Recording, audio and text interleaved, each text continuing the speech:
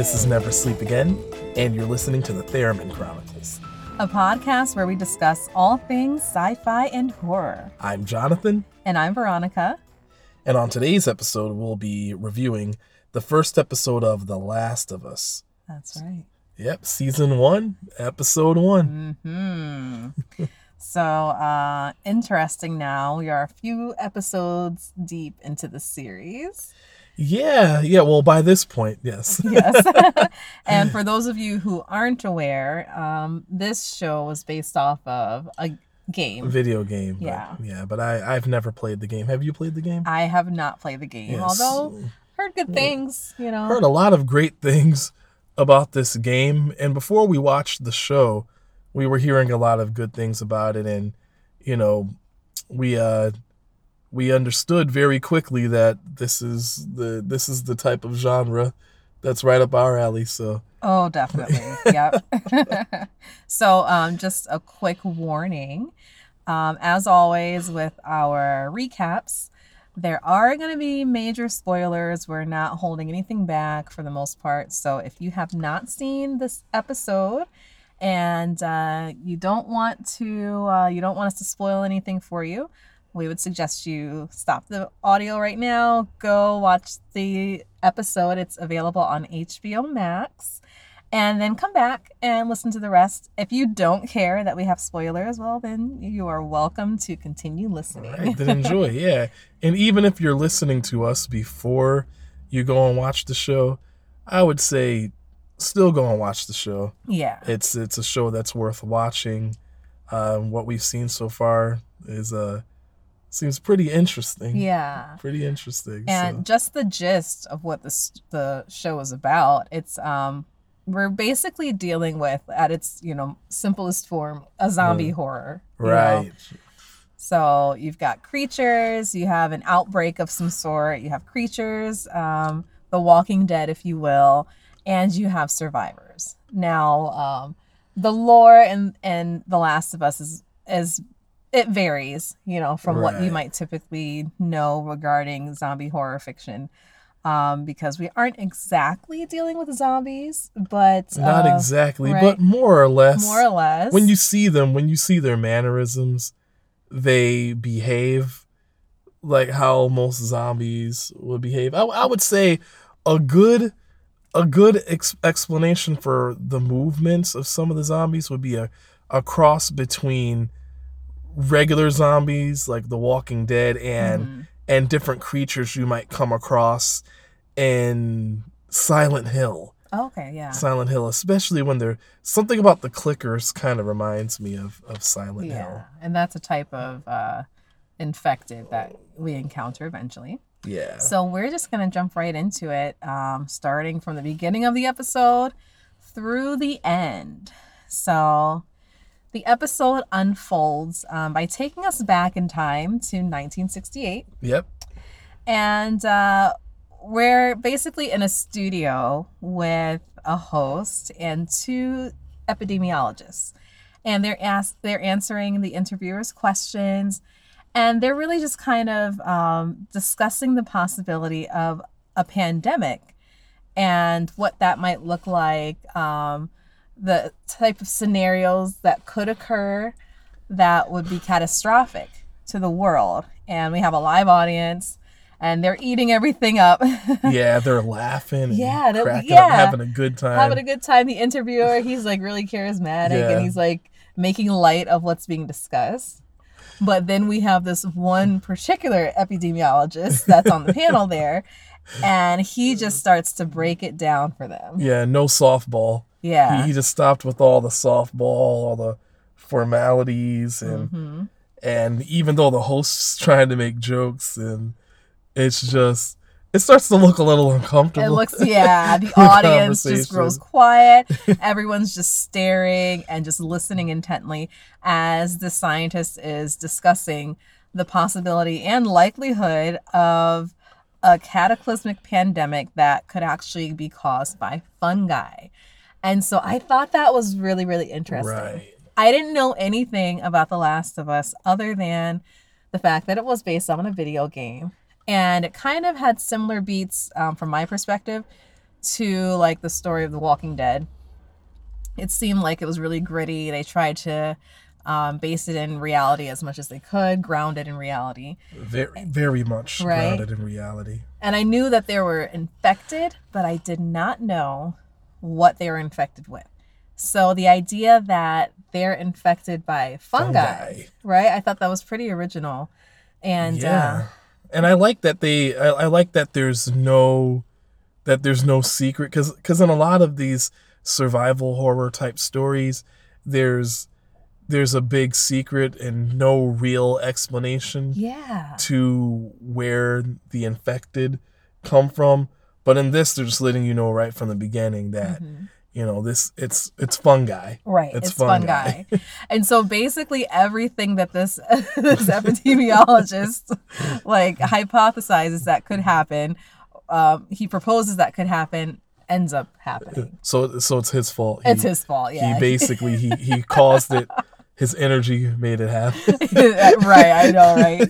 So like all the conditions that he talked about were perfect for the spread of this. Wait. I'm sorry. I don't mean to confuse anybody. That's so far we have no proof in the show that the scientist's energy caused it. I was just making a okay, joke. yes, okay. So for sorry. those who haven't seen, yes, no. No. But the conditions were right, and so eventually it did start, and the series fast forward to the year 2003, and that's where the story with our main characters begins. Right. And that's also the year of the outbreak. And so we have our theme song and everything. We jump to the year 2003, and we're in Austin, Texas. And I think it's really funny because they really tried to make you believe it was 2003. And so you hear the music playing and the style of clothes. Yes. The style of clothes. Exactly. And we're introduced to some characters. We meet Sarah, first of all. And she's a young girl, about 14 or 15. And she is the daughter of the main character, whose name is Joel.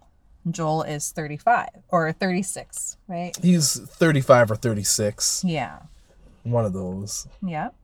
And she wakes up. It seems like a normal day. She goes into the kitchen. They're going to have breakfast. It's her dad's birthday. It's Joel's birthday.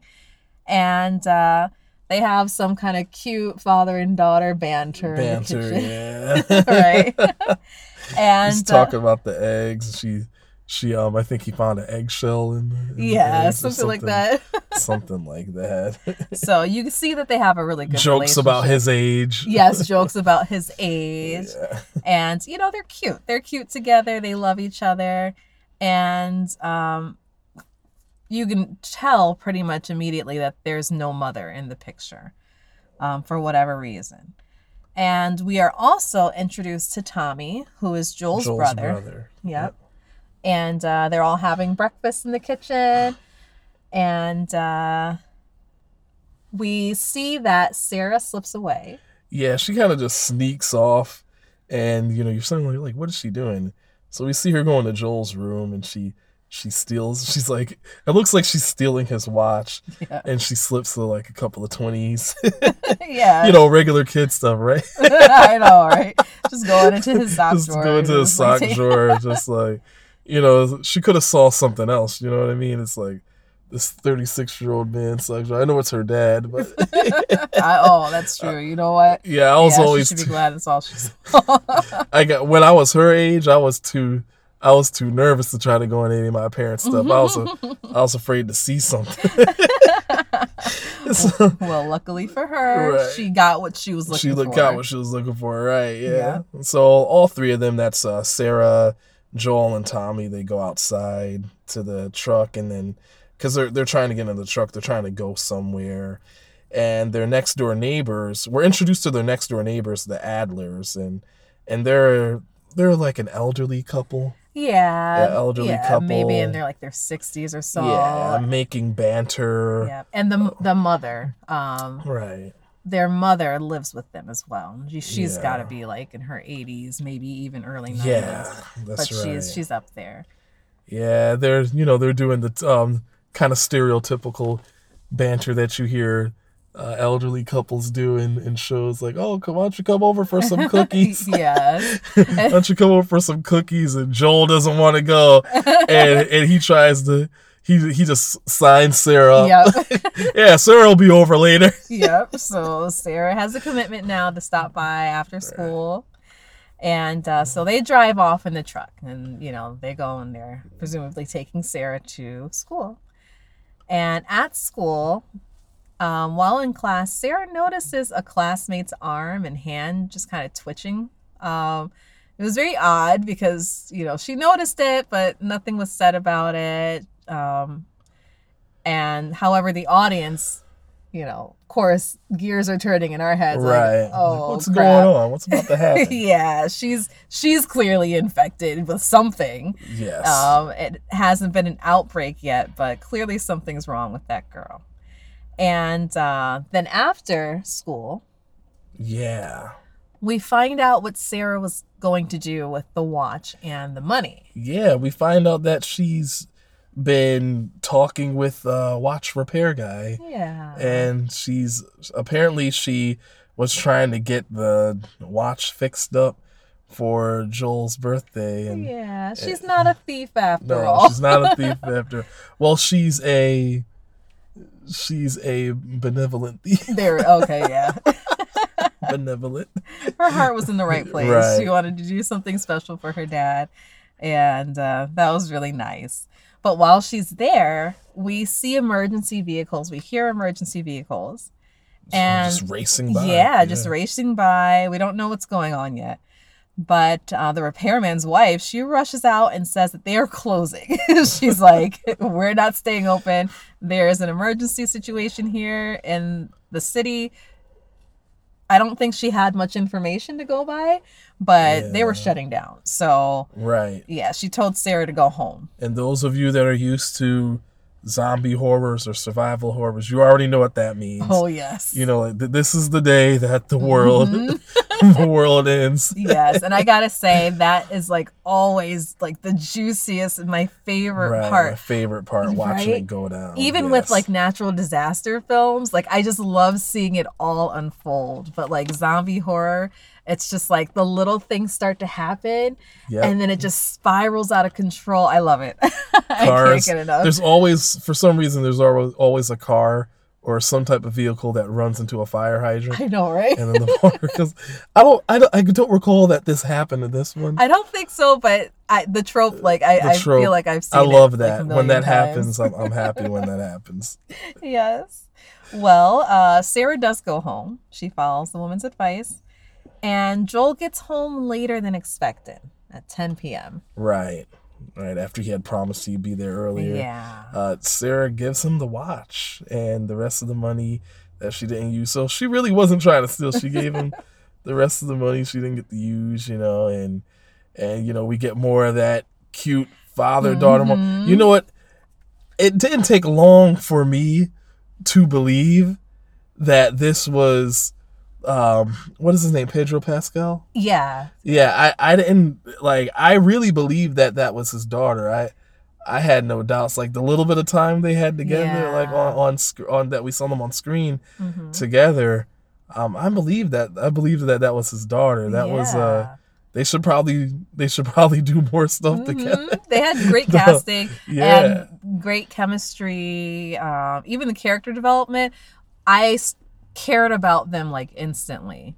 And it didn't take long for me to really feel for the characters. Very believable. Yeah. And the brother too. And the brother. Well, for me, the brother was a little maybe because I didn't get much screen time with him. We watched this two times. And the first time around, I didn't even realize until later on that was even the uncle. Yeah. So I gotta say, I don't know so much about what it was is that whenever they were under pressure, I feel like from experience that they reacted to situations the way brothers react to, or or friends that are basically your brother. How you like when he was like, Joel, we get to a point later and he's like, Joel, what are we doing? Yes. and that's such a brother. Yeah. That's such a brother question in a situation like that. Are we gonna hit this? This is an old woman, but they're infected. Are we gonna hit them or not? But going back to because I want to keep the beats here. So they have that cute father and daughter moment, Sarah and Joel, and they watch a movie that Sarah had borrowed from the Adlers, and they fall asleep while watching the movie. But Joel gets a call from Tommy, and Tommy was being stupid. Yes. He was bar fighting, and he got arrested, and he's in jail. And this kind of sets up some good conflict here, because Joel's supposed to be spending time with his daughter for his birthday, but at the same time, if he doesn't go and bail Tommy out, because it's a Friday night, if he doesn't go and bail Tommy out, well, Tommy's gonna be stuck in jail all weekend, right? So he has to go and get Tommy. But wait, remember that this is not just a regular nice show about regular boring life. Something's going down. Yes. And I'm sorry, it's important to note that, and I should have said this before, Sarah did not go home because she had made a commitment to actually go to her neighbor's house, the Adlers. Right. So after leaving the watch shop, she did go to the Adlers. They made cookies, and the audience, no one else, but the audience notices that the elderly mother of the Adlers is having some kind of reaction of some sort, but no one else in the house sees it, and Sarah goes home. So that's something to take note. Take note, yeah. And then we continue with the story of her waiting for her dad. He finally gets there. Tommy's in jail. Tommy's in jail. Joel's got to bail him out. Yes. So he reassures Sarah everything's going to be fine. He's going to go bail his brother out of jail. So, Sarah just goes back to sleep, but then she wakes up. You hear blasts. You hear even more sirens than before. Before the sirens were loud, but they were kind of quick. But this is just constant sirens. You can hear helicopters. You can hear everything, not off in the distance, but you can just hear helicopters all around and emergency vehicles. And she goes looking for Joel. Joel's still not home.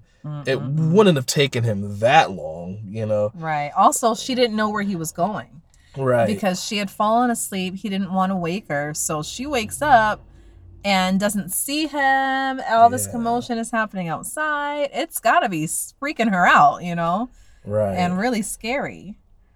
And then we see that the Adler's dog is like knocking against their glass door. Yeah.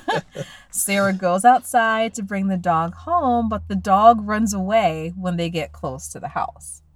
Yeah. So already. Yeah, he doesn't want to go back in that. No. Nope. That's another trope. The animals always know. Yeah. Mm-hmm. Animals always know. Yep. Well, the Adler's door is open, which is highly unusual. And Sarah goes inside. And what does she find? Well, she finds that the Adlers have been attacked. The wife is clearly dead on the ground. The husband has been severely injured. He's bleeding. We don't know yet what transpired, but then the elderly mother tries to attack Sarah. And so, well, there's our culprit right there. Yeah. So she chases Sarah outside just as Joel and Tommy pull up. And they are the cavalry, lifesavers. Yes. Literally. Literally. They show up right on time. Mm-hmm. And so Joel kills the old lady with a wrench. And it's this moment that you were talking about, right? Yeah. It's like there's this old lady, and she's like trying to attack, and Tommy's like, what are we doing? What are we doing? Like, are we really about to kill this old woman? Because like, I don't see any other options. See what I got from him when he said, "What are we doing?" It's like, all right, is it gonna be you? You gonna get her? Is it gonna be me? I know. Like we gotta get her. Like, when are we doing it? Well, unfortunately, Joel does kill the old lady with a wrench, no less. With the wrench. But it wasn't her anymore. She was gone, basically. I mean, we don't know the ins and outs exactly of how this affects the host, other than it takes over. And we don't know what the person's mind is like at this stage. Right, yeah, we don't know that much about it. I'm sure that I think maybe people who have played the game might have a little bit more insight on something like that. Although I have heard that they have made several deviations from the game, and we'll get more into those a little bit in some of the later reviews of the other episodes. Okay. Well, Sarah is told that this is happening everywhere as far as people attacking other people. And as they drive off, we see that the married Adlers are now walking the street and they're twitching and they're moving in haphazard manners, which let us know they too look so crazy. Are infected. Yeah. Looks so crazy. Yeah. Well, we get a little bit of dialogue inside of the truck as they're driving, racing through the streets to get out of the area.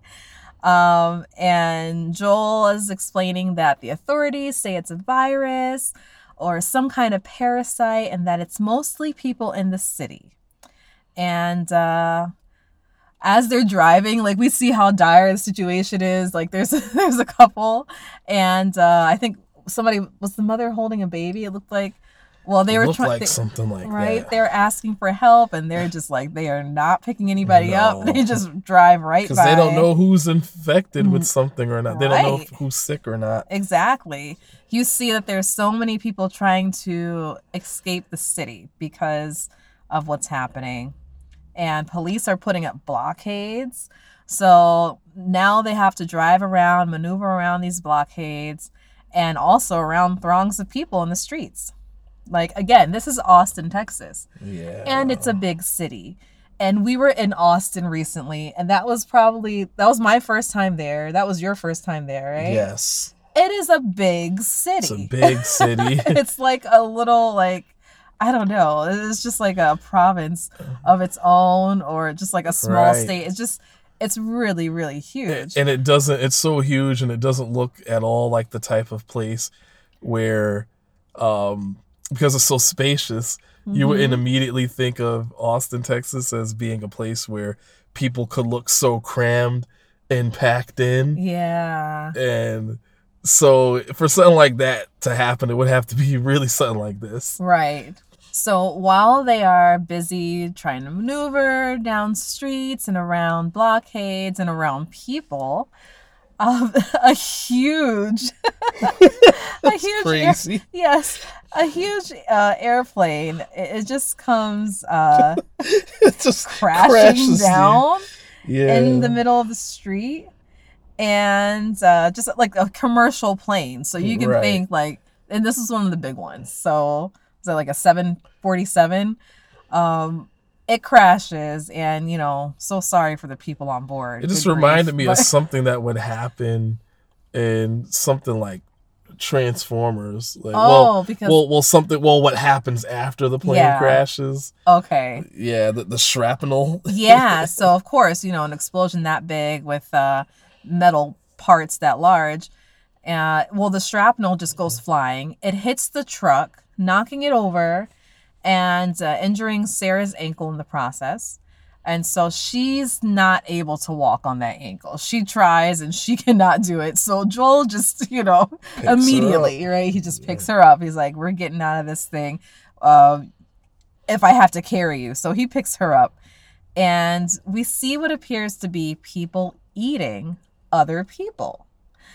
Yes, but it's like really fast.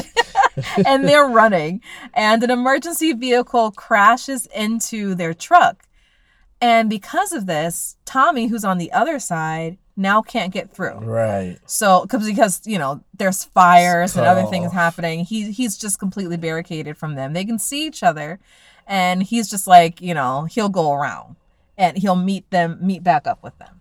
Yeah. So their plan. He says to meet him down by the river. Yes, because their plan was to try to get to the border, the Mexican border, and to try to wait this thing out.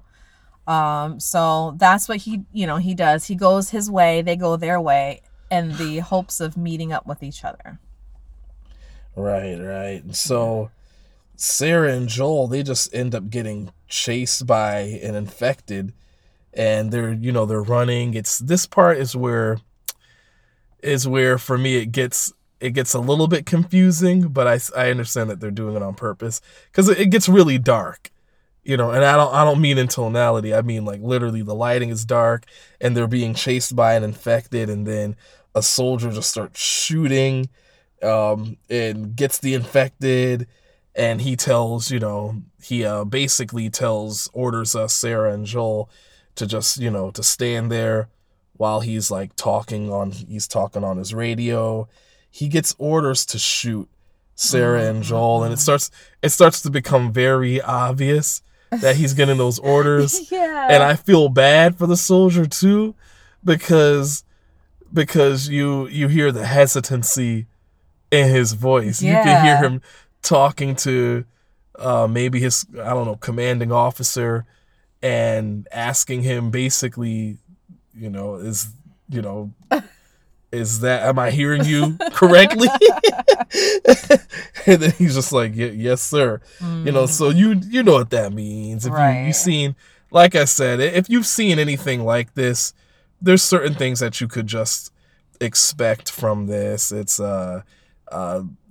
some, you could expect faster zombies, and stronger zombies. They move quickly and fast. They're strong. You can't trust other people. You can't trust authority. It's all of those tropes are there. Right.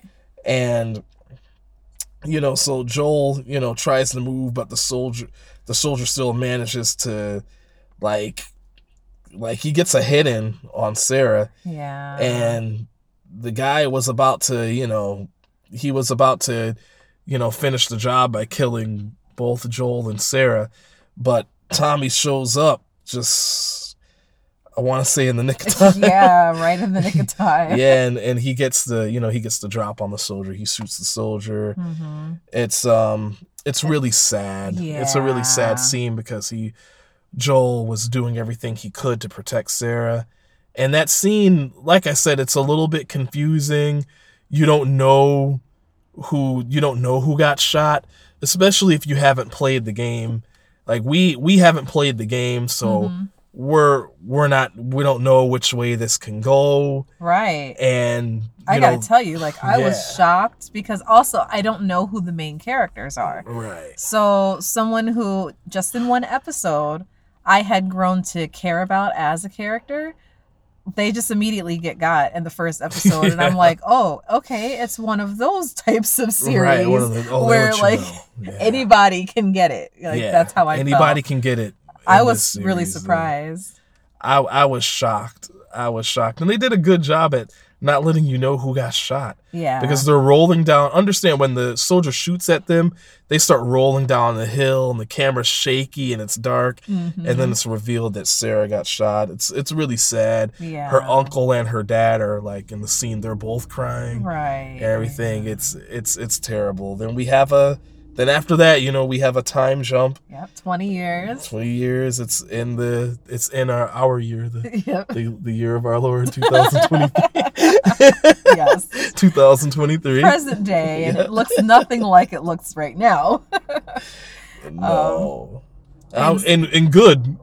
Oh, yes. You wake up and you look outside and you see just plants growing in the buildings and mushrooms everywhere. Just start running.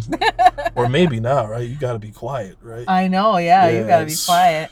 Well, when we do this time jump and we're in 2023, we are introduced to a young child who appears to have been walking for a long time. You can tell they've been walking for days. They're in the woods and their clothes are just run down. Their shoes are like, bandaged up basically because I guess they were falling apart. The child, I got to give it to this actor because I don't think I have ever seen a child actor walking in a true, depiction of how it would appear for someone to walk if they have been walking for days. It's like the way this kid was walking, you could tell they were not only tired, but their feet and their ankles and their legs probably hurt like crazy. Oh yeah. For having walked. They were walking so gingerly, and the way their gait was. They were so convincing. They were really convincing. Producers and writers for the show, if you're listening to our podcast by chance, call in a few favors for that. Get that kid more roles. Yes. That kid was way too convincing. Way too convincing. I couldn't believe it. I'm like, oh my goodness. I don't think I've ever seen someone who's been traveling for so long depicted in such a way by a child. And so, oh man, it was just kind of heartbreaking. They, the camera showed them walking through the woods, and they arrived to a war-torn Boston. They've reached the Boston QZ. And that's basically like the headquarters in the Boston area that's been taken over and under the control of Fedra. And we learn more about Fedra. It's basically like a military authority. Military police, yeah. Yeah, and you already know in things like this you can't really trust. Unfortunately. So we see that most of the city is destroyed, but the part that is occupied and guarded and ruled by Fedra is fenced in. It's walled in. And so the child arrives at the gates, and they're taken in, and they are immediately tested for the virus. By this point, they've had 20 years to deal with the virus, so they have certain protocols in place. We see certain propaganda on the walls that are clearly from back towards the beginning of the outbreak, right? It's now the posters are worn and they're dirty, and but you can see they've been dealing with this for a long time. Looks like a lot of things have happened. It looks like besides having to deal with infected, that they had to deal with fighting other humans, because it looks like buildings have been blown up. And it really does, like you use the word war-torn. War-torn, it really does look and also war-torn. They probably, we do know from a future episode, which we're not going to go into right now, but they did start bombing cities. Yeah. To try to wipe out the infection itself. So the child is taken in and tested, and turns out he is infected. But they don't let him know this. They don't let the child know. They talk softly to him and let him know that he's going to be taken care of. That it's they're so gonna sad. It was very sad, but I have to say that they were very humane. Yes. It's just that when I saw them do a test to see whether or not he was infected, and I saw that red light. Yeah. The way that red light, or what, I forgot what color it was. It's red, yeah. That it blinked. I was just like, I didn't want to believe it at first. I was a little bit in denial. I think I even asked you. I was like, do you think they're just being nice to that kid to keep him calm before they basically euthanize him? And surely that's what it was. That's what happened. They injected him with something, and the very next scene. Yeah. The very next scene. Scene, we see that there are workers, because it cuts the scene. We're shown workers dumping bodies into a large fire to be cremated. Because when you have so many dead, that's just the fastest way to deal with the bodies. Right. And also cremation. Yeah. And I wonder if part of it has to do with the possibility of the infection spreading in some way, even post-mortem. So probably just easier and more efficient to just burn the bodies. I just realized, us not being players of the game, that there's still a lot that we don't know. And it's possible that because of the type of virus it is, it might be possible that it could reanimate a body that's long dead, possibly. Or even if that's not true, mechanically speaking, it's perfectly reasonable to see humans treat it in a way that it's something that could happen by cremating them. Yeah. Or maybe it's possible that even the handling of the bodies, if one were to stumble upon them, maybe the blood could somehow infect afterwards, after they die. Right. So who knows? I mean, I'm sure they'll reveal more information to us as the series goes on. But here we see that Joel is one of the workers, and they're dumping bodies, and we see that one of the bodies is the child that had just arrived. And it's so sad. A female worker asked Joel to dump that body because she just couldn't do it. It's a child, and we don't know anything about her past or her history, but it's heartbreaking nonetheless. And she just did not want to deal with it. And Joel, he just tosses the body like nothing. So that kind of gives us a little glimpse into how Joel's life and his mindset have become after the events that transpired 20 years ago. Because he's in his 50s by now. Yeah, he's like 56, right? Right. He's clearly hardened. He's a little probably desensitized to the violence, to the heartache, and, everything that he's had to endure. It's just a job for him. It's just a job for him. His heart's been broken. We don't really see his brother. No, we don't see his brother. We don't see his brother.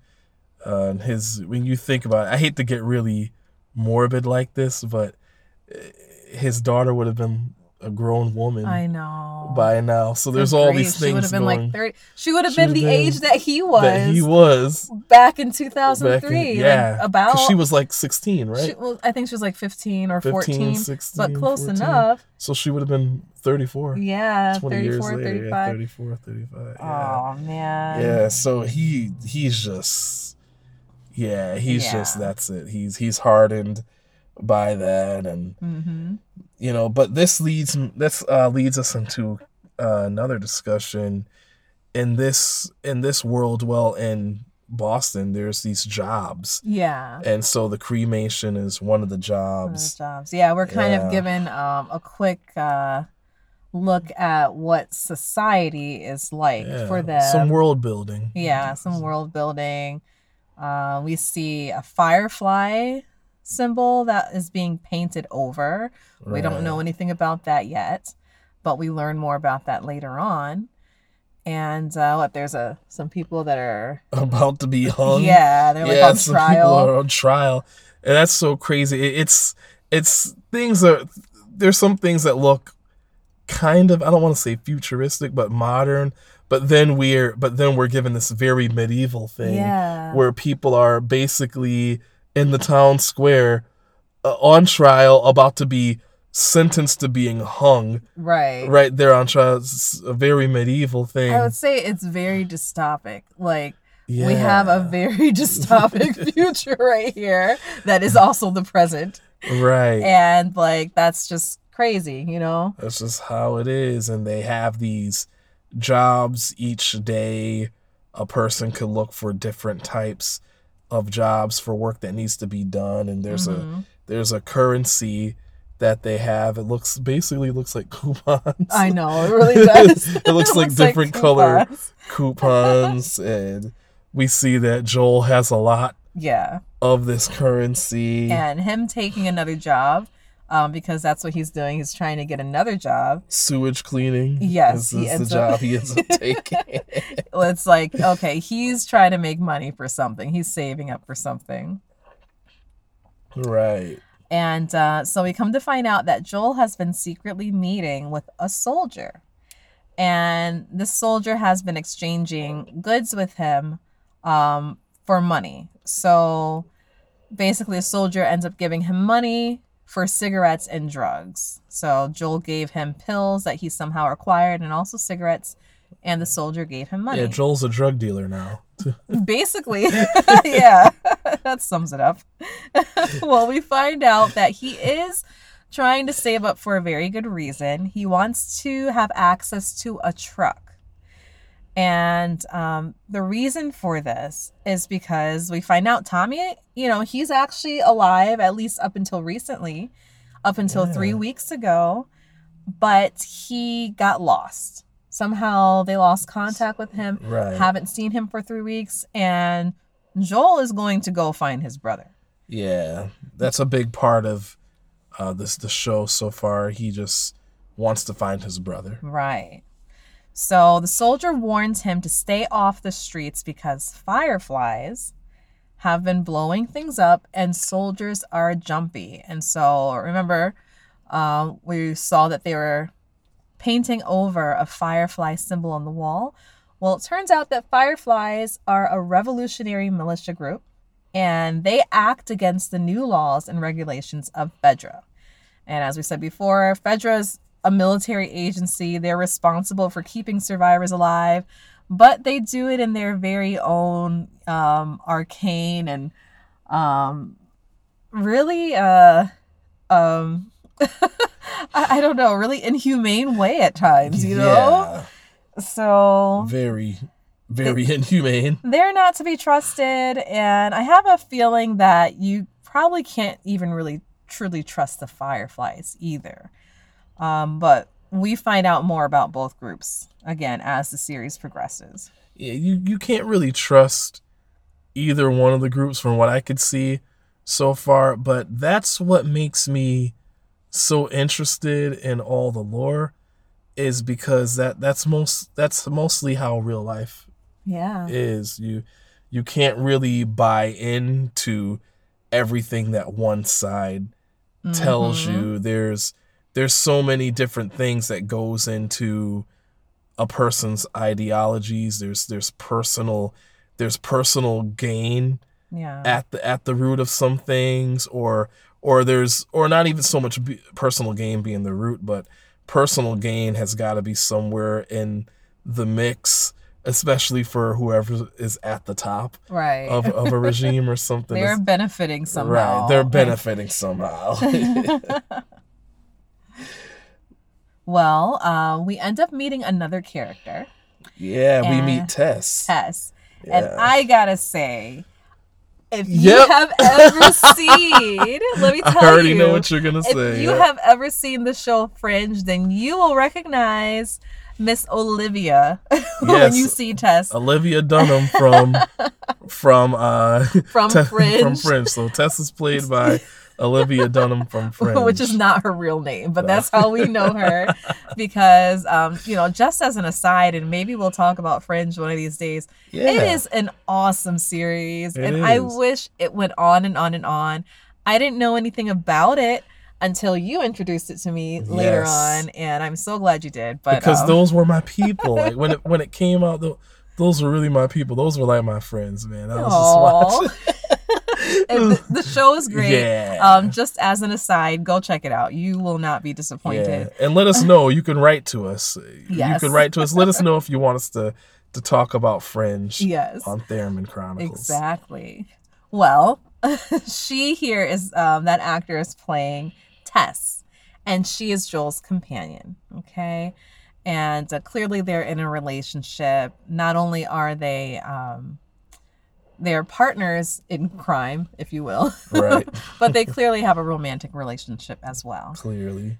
And we see that she's being held by a man named Robert. So she's tied up, she's been beaten, and she's trying to convince him to let her go. But Robert is explaining to her that, his guys beat her up. And so he's afraid that she's going to get back at him. Yeah, she's going to get back at him. She's going to go and tell Joel, who he's aware of and knows that Joel is, he doesn't take any crap. So he's afraid that she's going to go tell Joel, and then Joel's going to get revenge. They're both going to get revenge. And also, he feels like not just the fact that his guys beat her up, but he feels this way. Yeah, he ripped her off. So a little bit of backstory. We learned that, yes, Joel has been saving up for a truck, but they needed a battery for the truck. And so Robert supposedly had a battery for them to buy. They paid Robert for the battery, and what did Robert do? He pocketed the money, right, and tried to sell the battery to someone else. Someone else, right? Like, how dirty can you be? Surely they were going to find out. Like, I don't even know why he thought this was a good plan. It's not like he could skip town.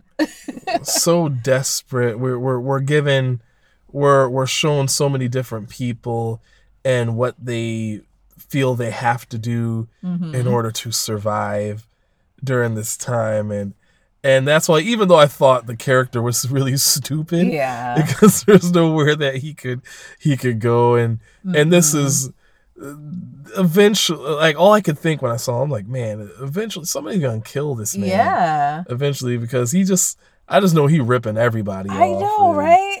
He'd be making so many enemies, so. Right. Well, turns out that there's a little bit of fighting outside of the building that they're in, and the wall explodes, allowing Tess to walk free. So she walks outside, and she's captured by some Fedra soldiers, because Fedra has been looking for Fireflies, members of the Fireflies, and they presume that she is one. So they capture her. Yeah, the scene after that scene, we're shown a young girl chained in a room. We don't know why she's chained, and she's captured by Fireflies, and they're forcing her to answer a series of questions. And well, this is how we're introduced to another main character, and we don't know her true name yet, but for people who have played the game, I'm sure you know who this is. Right. At this point. She keeps lying to the Fireflies. She says her name is Veronica. Veronica. That's funny. Yeah, I know, right? Hey. I thought that was funny. Yes. They're asking her what appears to be a standardized series of questions, like what they ask her every time they come into the room, because she knows the drill. Like, as soon as they come in, she knows what they're going to ask. We don't understand quite why this is happening. The audience doesn't know, but we come to find out later on why they do this. But, they're interrogating her a little bit, and then the scene cuts again, and we're back with Joel. Joel, yes, as he pays a visit to a guy who sends and receives messages from outside of Boston, and this is basically the scene where we're given a little bit more insight about Tommy going missing 3 weeks ago. Right. And, Joel wants to know if his contact has heard anything from him. Later on, as I watched more episodes, I see that this scene is like a big Easter egg for people who played the game. Oh, okay. So I'm probably not gonna. I'm gonna try my best not to spoil it if you haven't seen it yet. Okay. Well, sorry. Even though we gave the spoiler warning, so we did. I mean, so if you got this far with us, you're all in it. Sorry. So Joel wants to know if he heard from him, and Joel gets him to give Tommy's last known location and marks it on a map. Right. And so Joel, we cut to Joel being back in his room, and he puts the map in his secret stash. He goes to sleep. And then Tess returns home, and in the morning they discuss what happened to her and with the battery. And kind of based on their conversation, I kind of feel like that guy, he was not justified in beating Tess, but he was justified in being worried. Oh, yeah. Because,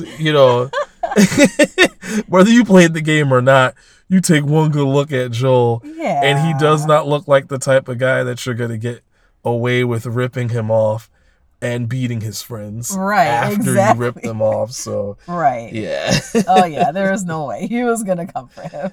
Yeah. So we get transported back to the Firefly headquarters, and there we meet a woman named Marlene, and she's the leader of the Boston chapter of the Fireflies. And she's talking to her next in command and explains that all of the Fireflies in Boston are going to take the girl and head west. And so she wants them to get prepared because they're all leaving. Like they're leaving and they're taking the girl. We don't know why yet, but we're going to find out. Yeah, so for some reason, this girl is really important. Yeah, really important to them. Well, then Joel and Tess, back with Joel and Tess, they find out where Robert was going to take the battery. And so they go there. Right, Okay. right. And we're constantly jumping scenes at this point. Yeah, it's just because I understand now, in retrospect, thinking about this episode, Mm-hmm. I understand that they're trying to set up all the events Yeah. of the story. They're trying to world build, and they're trying to do a lot in this episode. Yeah. And I have to say they did it well. They did. They did it well. It's definitely, I would say it's definitely not the type of show that you can be constantly looking down at your phone No. and things like, because you're gonna miss something. Don't do that on the first episode. Right. Maybe on one of the filler episodes you can kind of get away with it. Maybe. Maybe. But even then, there are little Easter eggs. Little Easter that eggs, you won't right, hear. You'll right, only that be, you won't see. they'll show them to you, but they won't say anything about them. Right. And yeah, no, definitely you want to pay attention. Like we Right. watched this twice. I mentioned we watched this episode twice. And there are definitely things I didn't pick up the first time. there were things we missed, even though we were watching it very, very closely. Mm-hmm.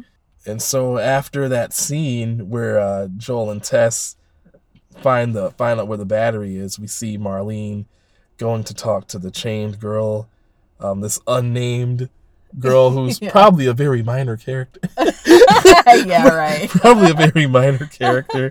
This will probably be her first and last episode. Highly unlikely. I doubt So that. Marlene goes to talk to the girl, and she's chained in the room, and she unlocks her. She explains to the girl that she was the one who put her in Fedra military school when she was a baby, and she knows that her real name is, drum roll for all you people who played the video game, it's Ellie. Yes. Obviously, it's Ellie. Who else would be such a big deal? Right.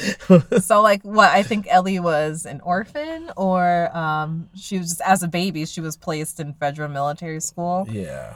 And that's where she was raised. She wasn't raised with parents, but she was raised by Fedra. And so she hasn't had the regular experience of a child growing up with a family. All right. I imagine in this world, not a lot of kids were. Maybe not with their own, but perhaps. Yeah, with some semblance Yeah. of a family. Yeah. Well, Ellie starts to put her guard down, because before she was very guarded, and Good. finding out that I know, right? Finding out that Marlene knows who she is, the gears are turning in Ellie's head, and she's, she's free. Marlene is trying to give her a little bit of, showing that she trusts her a little bit, a little give and take. And so we're going to continue to see how this develops as we move forward. Gets her a chicken sandwich. Yes, I know. Right. Well, Joel and Tess make their way underground to the location where the battery was being sold by Robert. And so they go underground because presumably they don't want to get caught by Fedra police. Or fireflies. or even fireflies, I'm sure. So they push their way through a blocked entrance after coming up into the building. And they see that Robert and other people are actually dead in the hall. And so there are these bodies laying down there in the hall. It's like I said, I was not surprised to see Robert dead in that hall. No, right? No. No sooner than I could think it. I was like, just like earlier, I was like, man, somebody is going to kill this guy. Yeah, you can't go around screwing people left and right and think that no one's going to come. Yeah, when there's no more police in society. Exactly, right? Yeah, no. Well, it turns out that the second party Robert was selling the battery to was the Fireflies. They needed a battery because, remember, they were trying to get up out of there and take the girl west. Well, Robert's dead, and so are members of the Fireflies and people from Robert's camp. They're just in an apartment building in the hallway, just dead. Yeah. And so Marlene, Ellie, and Kim, who's Marlene's second in command, they are there. And we see that Joel knows who Marlene is. They know each other. Yeah. Some history. There's some history. We don't know what it entails. We don't know what it was, but it's that stereotypical, like, yeah, I remember you used to be the Green Beret and FBI guy and stuff like things like you know exactly. Shut up. You know exactly what I'm talking. Exactly. And we also see that Marlene is aware of who Tess is too. Right. So Marlene, turns out she got shot in the torso during that scuffle with Robert's team. And because of this, Marlene asked Joel and Tess to take Ellie since she is injured and some of her people are dead. So reasonable. Somewhat reasonable. That's a bit of a that's, you know. I mean, she was pretty much strong-arming them. She was. Into doing it, but she was going nowhere. She was shot. No, she was going nowhere, right. Shot in the torso. But, you know, that's quite a favor to ask of people you're not on the best terms with. So we find out why it's so important to get her out there soon enough. So they end up agreeing because they're heading west anyway to go find Tommy. So they agree to take her. And Joel, Tess, and Ellie go back to Joel and Tess's apartment. And Ellie points out that his watch is broken. Yeah. But if you were paying attention earlier on the episode, it's the same watch. It's the same watch that Sarah gave him. His daughter. Yep, and he just wears it anyway. It's been broken, but he just wears it. Joel ends up taking a nap, and when he wakes up, they leave the city. Yep. Yeah, and so we see that same. So as they leave the city, along the way we see that they run into that same soldier that Joel has been making deals with on the sly. Yes. And they try to bribe him again because that's what you do. That's what you do. I mean, he's known to take bribes, so why not? That's what you do. But he declines, and this kind of shocked me because they were dealing. I forgot what it was. What type of pills? I don't know. I forgot what it was. Some kind of drug. and basically the type of pills it was that they were dealing with. I was like, all right, if you're a soldier that deals with this, like, why would you decline this all of a sudden? Right. So, soldier starts to scan them for the virus, and then Ellie just stabs him. I don't know why it was so funny to me. It was just because it was just so kind of, not that it was random, because of course she doesn't want to be scanned. But I just wasn't really expecting it. Maybe somebody who played the game would have expected it, but I just see this little knife come out and just stabs him. He's like, ah. Yes. And so, Joel wastes no time. Might as well, yeah. Might as well. Jumps in. Joel's all like, we're fighting now. And so he just jumps in, takes his gun. Right.